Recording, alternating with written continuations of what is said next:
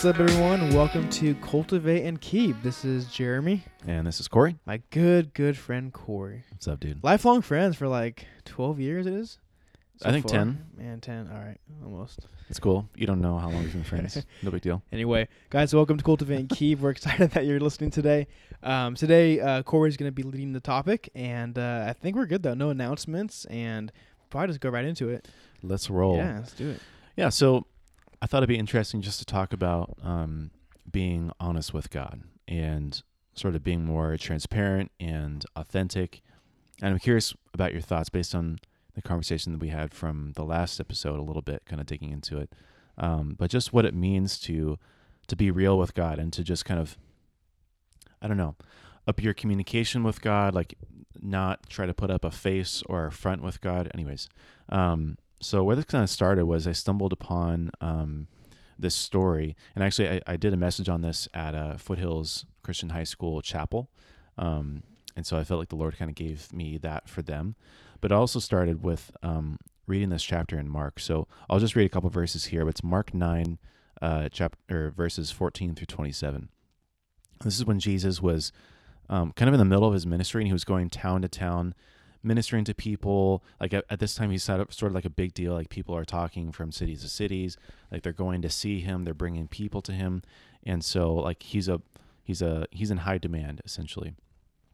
So it says, verse 14, when they came to the other disciples, they saw a large crowd around him and teachers of the law arguing with him. As soon as all the people saw Jesus, they were overwhelmed with wonder and ran to greet him. And so then it talks about Jesus. He says, what are you arguing with them about? And a man in the crowd answered, Jesus, I brought you my son, who is possessed by a spirit that has robbed him of speech.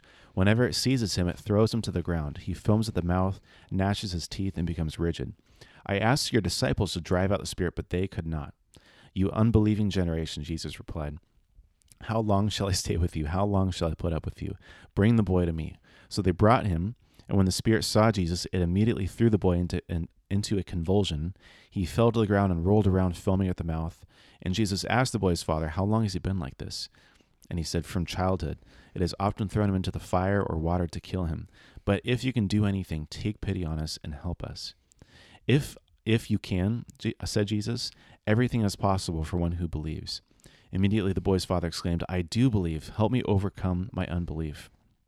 And when Jesus saw that the crowd was running to the scene, he rebuked the impure spirit. You deaf and mute spirit, he said, I command you, come out of him and never enter him again. And the spirit shrieked, convulsed him violently, and came out. The boy looked so much like a corpse that many said, he's dead. But Jesus took him by the hand and lifted him to his feet, and he stood up. Okay, so it's a pretty gnarly story, right? In fact, this is probably one of the gnarlier stories that you see in Jesus' story, relating to demons and oppression. And but I think it's fascinating. Like if you can just kind of picture like this guy's life with his son. He's only a boy, right? But it's like his entire life he's been oppressed by this demon who has basically just taken complete control of him. He'll just throw him to the ground. He'll convulse or seize. He can't control himself. It'll throw him into the fire or water to try to kill him. Like imagine being that boy's father and how helpless and how like desperate you must be. I mean, it's probably hard enough like parenting a boy. That's what I was thinking about. Yeah, it's like a demonic boy, right? It's like sometimes they might seem possessed even when they're not. But then you have someone who's really actually oppressed by a demon, and the conversation and the kind of the dialogue that they have is super interesting because the father brings his son to Jesus, and then he says, "How long has it been like this?" And he tells him from childhood. And then he says, but if you can do anything, take pity on us and help us. Like, it's kind of like if you can do it, like I can just imagine his voice just kind of being like very like timid and kind of like just like not so sure of himself and not so confident. And Jesus is almost like insulted. I mean, he's like appalled. He's like, if you can, like who do you think that I am? Like, who do you think that you're talking to? And he says, everything is possible for one who believes. And then he says, I do believe, help me overcome my unbelief. And that one was the real kicker for me because if you read it enough times and you look at it, it doesn't make any sense, right? How could you believe but also have unbelief, right? It kind of seems like it doesn't make sense, like it's an oxymoron.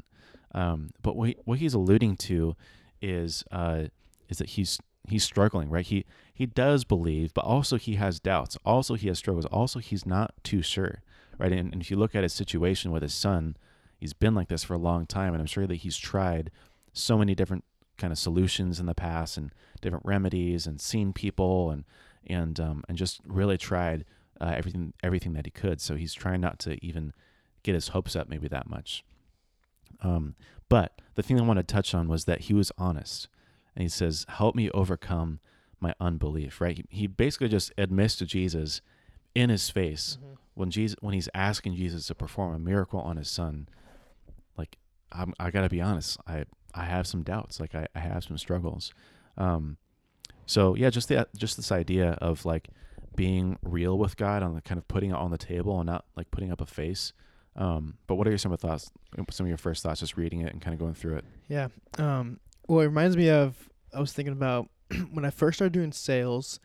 It was probably like 6 or 7 years ago, and I remember it was probably like the quarter number 3. And so with sales, like typically every quarter, like your numbers restart, and you have at least for me, I had a quota I had to meet, and so it was like this benchmark goal I had to hit, right? And if I didn't hit it, like it sucked, and it was like a big deal. So I always wanted to get that number.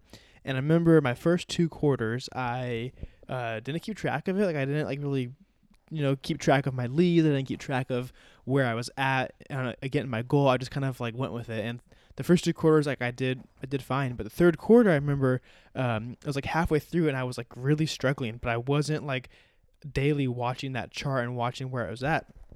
And halfway through, I kind of like was hit with this realization, like, how do I know like if I'm succeeding if I don't like measure myself? You have to like know where you're at in order to like to beat something or to accomplish a goal. And it was like an eye-opening moment for me. Like from that point forward, like I almost always hit my quota because I knew like where every day I was seeing like where am I at? Like if I was low, like I knew what I had to do in order to meet that quota, right?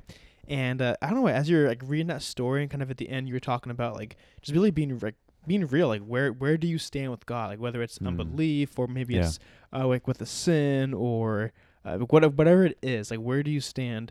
Like if you're not honest with yourself, if you're not measuring that, if you're not like really checking that, like it doesn't matter. Like the truth is like, you either have belief or you don't have belief. Either you're gonna make the sales goal or you're not gonna make the sales goal. But I think we get caught in this like almost, I don't know, we deceive ourselves, but I think it's almost like we're afraid to know where we're really at. Yeah. Like we're like afraid to know like the real truth of something, and so we just don't check it. And we kind of just like hope we're on track. Yeah. And anyway, as you were talking, that's kind of what came to my mind.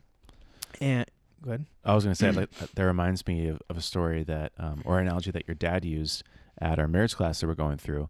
And he talks about how like sometimes when you're sick or something hurts, or I don't know, like something seems wrong, like we put off going to the doctor because like maybe we're afraid of like knowing or hearing from him like the thing that we're afraid of, even though maybe we feel like, oh, I have the flu, or yeah, like my foot is broken, or like I have a massive headache, like maybe like something is wrong. It's still like we don't want to face the reality of it, so we try to procrastinate and just kind of ignore it. But ignoring it doesn't fix it. You know what I mean? Like that's kind of like, it's still there. Like, right. And that's one of the things I want to touch on too, is how ignoring it doesn't solve any problems. And ignoring kind of where you're at with God, it also like, it's not like things stand still. Things actually get worse, and you draw further away from God, and your faith dies over time if you don't invest in it too. But I also want to start with, just kind of like the idea of, is it okay to have doubts and struggles in your faith? Like, is it okay to have questions that you have, or even things that you're not sure about? Hebrews 11:6 says, "And without faith, it is impossible to please God. But anyone who comes to him must believe that he exists and that he rewards those who earnestly seek him." Right? So, like, can you be a Christian and like not have faith sometimes? Like, can you be a Christian and maybe not be 100% sure in your heart that God is real and that you're saved, and that you're saved from your sins? Like, basically, is it okay to allow yourself to be vulnerable and kind of take a reality check of where your heart's at? I just last night I was talking about that with my high school boys, and like my answer to that from my perspective is like, yes, like it's okay to Yeah. definitely have those thoughts and those doubts. I think like it's so much better to like have those thoughts and to detect them and to like realize they exist, rather than kind of go about like not really checking them, not really thinking about them. The problem lies when you don't like do anything with it and you don't explore those thoughts. So I think like in the right context and with the right, mentors or leaders or like friends, like it's really good actually to explore those and to Yeah. talk them out and to like, do some digging, like go do some reading and, pray and, do some research. Like don't just let it sit. So yeah, I mean, that's my take on it. Yeah, it's definitely good, but figure it out. Don't just let it sit. And also like don't just like Google it. Like go talk Yeah. to someone that you respect and that has knowledge. I was hanging out with a friend on Monday night or Sunday night, and he's 30, and so he's a little bit older than me. But we're just talking, and as we were talking, like something would come up, and I would, hey, what are your thoughts on this? And I love that I think he said 4 times that night. He said, he was like, well, you should ask someone like wiser than me and who knows more than me, but my thoughts are this. And like I loved that. I think that was so cool of him Yeah. because he still like shared his opinion and he had like a voice, but he was like pointing me in like the right direction. No, that was like a good thing. He wasn't to do. pretending that like he He's knew like, yeah, for which sure. is cool. But Yeah. I liked that he was acknowledging that. So Yeah. And I remember being in 7th grade and like having grown up in the Christian like home, a Christian church, like very much being kind of in the routine of a Christian lifestyle. But then in 7th grade, just kind of like walking away from all of it and deciding I don't want to be a Christian anymore. I want to have like the high school experience. I don't know if God's real, and like I don't know if any of this is true. So I'm just going to walk away from it.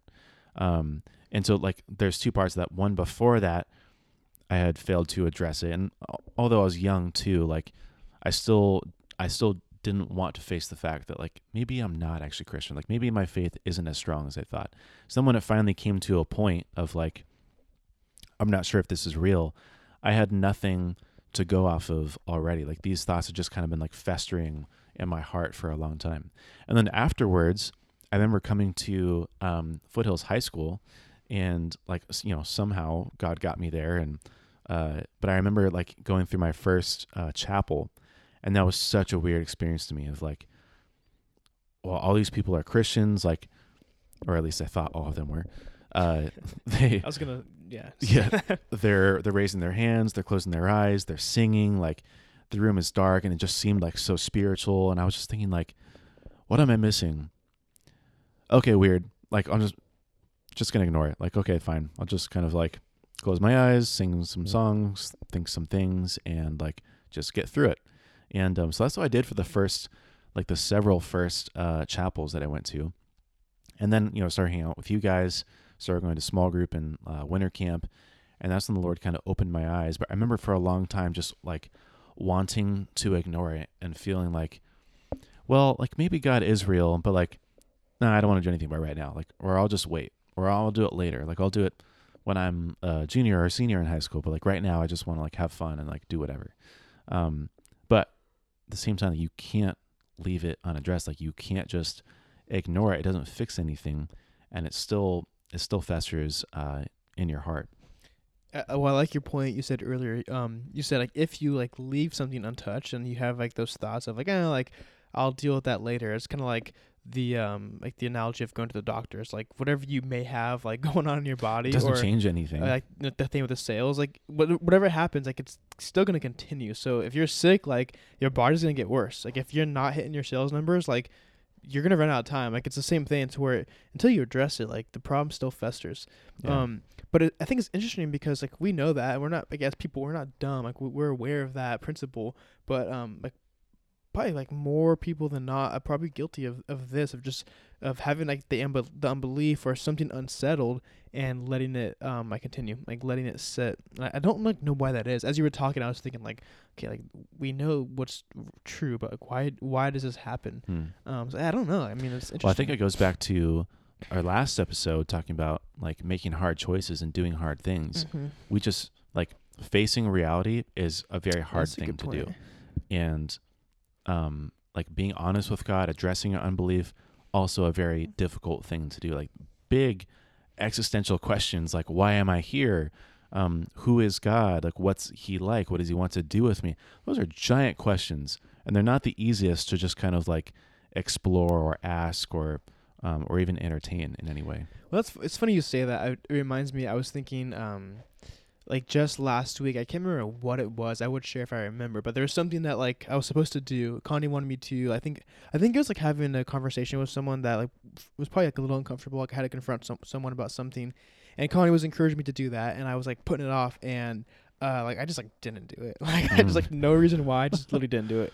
And it wasn't even like that. I like forgot. I just like kind of ignored it. Like you're saying, I kind of like forced my mind to pretend like it wasn't there, and I just focused on like my daily task, and I didn't do it.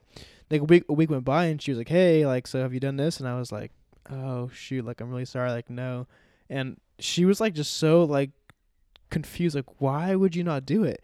And I had like no reason. I mean, I just kind of said, "Oh, I Yeah. got busy and blah blah." And her response was like, you have to do it. You can't just not do that, you know?" And kind of like after talking about it, what we like came to conclusion was that like I said, like I think I just when there's something I don't want to deal with, I just won't do it. Like it's so easy just to put it off. And it's not that I'm acknowledging that I have to do it and I like, don't do it. I just like convince my mind it's not there.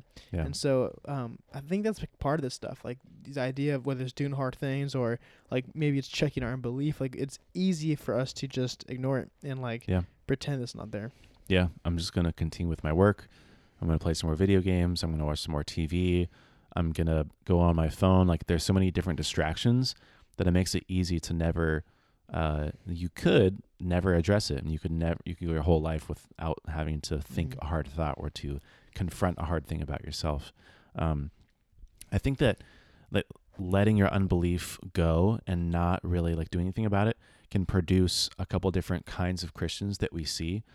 So I want to go over them really quickly because like this is a reality check for us. Like, do we fit the description for any of these sort of not optimal or I don't know. In other words, types of Christians that you don't want to be, types of Christians that are maybe not even Christians at all, possibly. But I want to go through them because I think it's a good reality check for you and for me, just to look at our hearts and say, where are we at? And one of the first things is if you're not checking your unbelief, if you're not being real with God, that you can turn into a nominal Christian, right? You can just be a Christian just by name. You might call yourself a Christian. You might have a verse in your Instagram bio. You might, I don't know, go to church. You might have Christian friends, but just calling yourself a Christian doesn't automatically make you a Christian. 1 John 2:4 says, "The one who says, 'I have come to know him,' and does not keep his commandments is a liar, and the truth is not in him." So in other words, it's not just about what you say or call yourself. It's about what you do and how you act and where your heart is. And there's a huge disconnect for some people on like the external self that they present to other people or to God or even to themselves, how they want to think of themselves and who they actually are inside, like what the essence is of their being. I was looking up some stats, and according to a study in 2015, 75% of Americans claim to be Christians, which is like a stupid high number to me, like considering all the stuff that's going on in the world today. And 62% of people claim to be part of a church. That also seems like what kind of churches are they going to if they are going to church? Now, I think that one's a little more easy to kind of dispel. Like someone could say they go to church and go to church once a year on Easter or Christmas, you know what I mean? But if there's no way that 62% of Americans are like regularly 2, 3, 4 times a week going to church. Yeah. But it just goes to show that there's a lot of nominal Christians out there who can't address the fact that maybe they're not actually a Christian. They just call themselves a Christian. But the reality is like that doesn't matter. Like if you're not a Christian, like the reality is like you are like spending eternity in hell, like apart from God. And you talk about those surveys or people that have the opinion of they're a Christian. I have a coworker that would always say like, "Come on, Jeremy, like come out and party with us, like go to the strip clubs and TJ with us." And he's like, "On Sunday, just ask God for forgiveness." And he's like, "That's how it works, right?" And I'm just like, "Dude, like you have literally no idea." Yeah. And it's like sad, like it was funny because like I wanted to like laugh at him, but it's like the reality is like he's gonna spend his eternity in hell, like because Yeah, it's hard. it doesn't matter if like you don't know, or it doesn't matter if like you've convinced yourself that, oh, I'm a Christian, like you're this nominal Christian, you go by the name of it, and that's like who you think you are, but it doesn't change reality. It doesn't change like what your course of your life is gonna be. Yeah, definitely. One of the other types of Christians that you can turn into is a lukewarm Christian, and I feel like this is the one that I relate to the most, especially like in high school when I got saved. This is like the whole kind of premise of how and why I got saved was at Future Quest. Bill Wilson gave the message, and he talked about this verse, Revelation 3:16. It says, "So because you are lukewarm and neither hot nor cold, I will spit you out of my mouth." In other words, a lukewarm Christian is someone who is sort of living a double life. Like they call themselves a Christian, and maybe they've accepted the Lord, but still, like on Sunday they're a Christian, but on Friday night they're not a Christian.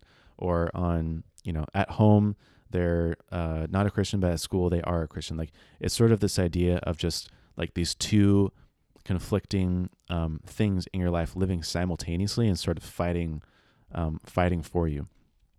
And I think about it like lukewarm, you get lukewarm because you mix hot and cold. But in the process, it becomes neither hot or cold. And so it's sort of like a lose-lose situation. And why Jesus says, I would rather you be hot or cold, because then at least you can go from one to the other. But if you're lukewarm, you're neither of those things. I don't know, like this is the one that scares me the most, because how many Christians are out there that really do like have salvation and really do like want to walk in the Lord, but are just stuck also living a very worldly lifestyle and are also like they're not fully in, you know what I mean? Like maybe they go to church, but they're not plugged in ministry, and they're still struggling with a lot of sins. And I don't know, that's just a hard one. Like if they can't address the things that are going on in their heart, then you're just living two different lives. Yeah. Yeah, the Bible talks about, it says, let your yes be yes and your no be no. Huh. And I wouldn't say I struggle with being lukewarm, but I think I definitely struggle with that. Like, like a yes being yes and like a no being no. I think it's easy to like walk a line of like not making decisions and of like not committing to something, or, confronting what's evil, what's not good. And it's kind of like along the same lines of like being lukewarm. Like it's neither like hot or cold, neither like a yes or a no, it's just right in like the middle. And I think it's interesting how like God said He'd rather you be cold, rather you be so far one way than like foot on each side. Yeah, I think it's a good one. I think it's interesting how easy that is to fall into that. Yeah, and just to be clear, I struggled with that, and I relate to it because that's how I was before I was a Christian. Corey, before we hit record, don't come on, just kidding. No, but Matthew 6:24 says, "No one can serve two masters, for he will either hate the one and love the other, or he will be devoted to one and despise the other." And then, like we were talking about earlier, the hard reality of being a lukewarm Christian is that one of the two sides is going to win in the end, and it's much easier for the sinful, worldly side to win. Like if you don't do anything, if you just kind of default to nothing, you will abandon your faith. You will lose your faith. Sin will overcome you. The world and desires will overcome you. And that's the hard part for me, is like, if you're not being real with God and you're just allowing yourself to live a double life, essentially you're kind of already sealing your grave. Like you're already deciding which side you want to be on. You're just kind of putting it off by living both, or trying to do both at the same time. The third one is a backslidden Christian. And that's someone who has received the faith, but now because of their unbelief or some tragic event, or maybe something that's happened to them, they've abandoned it for some reason. And I don't want to touch on this one a ton. I think it's pretty self-explanatory. Yeah. But I do want to talk about, like, what do you do with unbelief? Like, what do you do when you are struggling with your faith? And if we go back to the guy in Mark, I just wanted to point out a couple of things. Was one, that he acted in spite of his doubts. So again, this guy probably had a really gnarly life and had a lot of gnarly circumstances with his son. I don't know where he came from, how long he had to travel, what it took to even find Jesus. But even though he wasn't sure, like even though he wasn't exactly confident that God was even going to be able to do anything for him, he still went out and tried. Mm-hmm. I think that's super important. Like I know for me, and even now sometimes thinking about how like, well, like I could do this. I could go talk to this person. I could like admit this thing, but like, is it really going to like help, or like, is it really going to change anything? And I think it's important to know, like, yes, you should always default. You should always try to do something, like never not do anything. You know what I mean? The second one is that he asked for help, right? Even when Jesus called him out on his unbelief and said, like essentially, who do you think that you're talking to? He's still, the guy in Mark still asked Jesus for help. He said, help me with my unbelief. I think that's such a cool, like, attitude just to have in your faith is, God, help me with the things that I'm struggling with about you. Help me with the things that I don't understand. Help me with the things that are making me like tempted to fall away from you. Because you're positioning yourself in a state of receiving, in a state of surrender, instead of just opting for nothing and just kind of like ignoring it. You know what I mean? Yeah, I've like worked with guys in the past, and we're doing something, and like for my business, and they've said, like, since they've started, they've said, hey, like, if I'm doing something wrong, like if I'm being too slow or too sloppy, whatever, like let me know so I can do better. And I've worked with other guys that, so anyway, the first person, they may work a little slower, they may it might not be as strong or whatever, and I have other guys who are like just burly beasts, and like they work really hard, but they don't ask for instruction, and they don't really listen. And it's kind of like, man, I'd rather have someone that's going to ask me and like want to learn and want to like see, like, someone who's going to acknowledge an issue, like, and want to fix it and want to do better. Kind of like this verse saying, like, hey, Lord, help me with my unbelief. Like it's here. Like, I know it's here. Like, help me work through it. I think that's a better attitude and better mindset than like being someone or something that we either afraid to ask for help, or we're convinced we don't need help. Like we know what we're doing. Yeah. Yeah. And the third one is that he admitted his unbelief. And that's kind of like it can be the final, or it can be the first step in this whole process of just addressing your unbelief. But I still think it's so important to call out, like, you have to admit it, and especially you have to admit it to God. And again, going back to that question of just asking, like, tell God the things that you're struggling with. And I always like to say, because I feel like I go over this with our small group kids and other ministries that I'm involved in, but like, God already knows. Like, he already knows all of your thoughts, all the things that you struggle with, everything that you do, every attitude that you have. Psalm 139:4 says, even before a word is on my tongue, behold, O Lord, you know it altogether. Like, God knows what you're thinking before you even think it. So what's the use in trying to hide it, right? We should position ourselves again in surrender and in receiving and telling God, these are the things that I'm thinking about. Like, you know what? Here's how it is. I don't understand this. I'm struggling with that. I don't get this, and I don't like this. But at least you're saying it. At least you're admitting it. And there's so many times in the Bible, I feel like this can be kind of related to confession.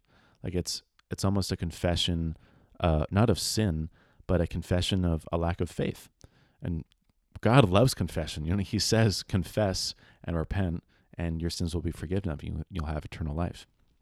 So it's along those same lines of just like, why try to pretend? Just admit it. Like, just face it and say it.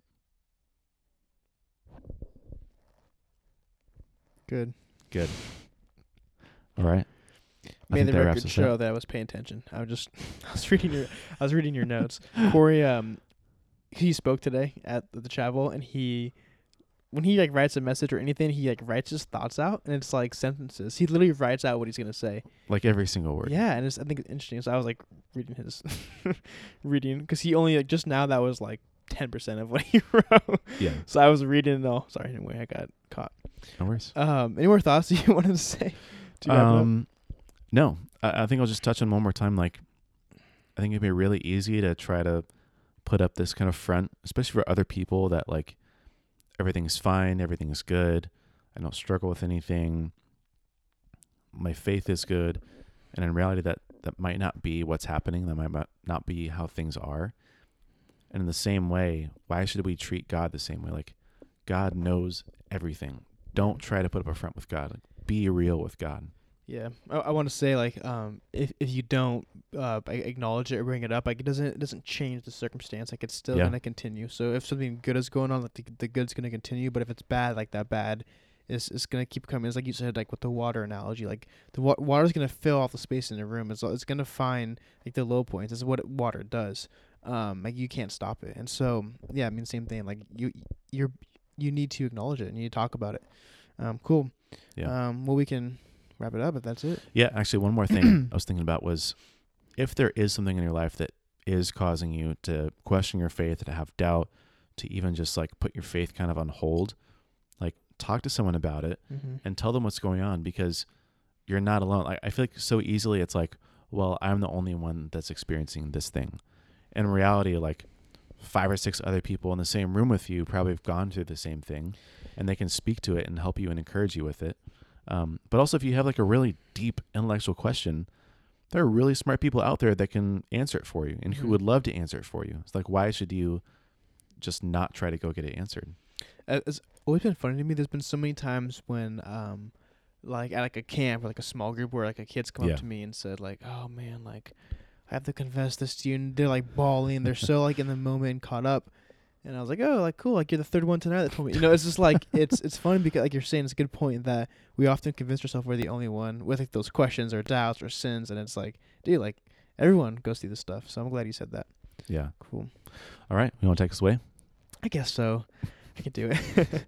All right, guys. Well, thanks for listening. Really appreciate it. If you like what you heard, please leave us a 5-star review. And if 6 stars. If you're feeling generous, give us 6 Okay. stars. I guess you can leave 5 stars and then write in an emoji, right? The star emoji. Yep, use the star emoji. Yeah, that's the That's way the to do 6th. it. If you have any questions, you can email us at cultivateandkeep.com, or you can reach out on Facebook or Instagram. And besides that, we'll see you next time. Later.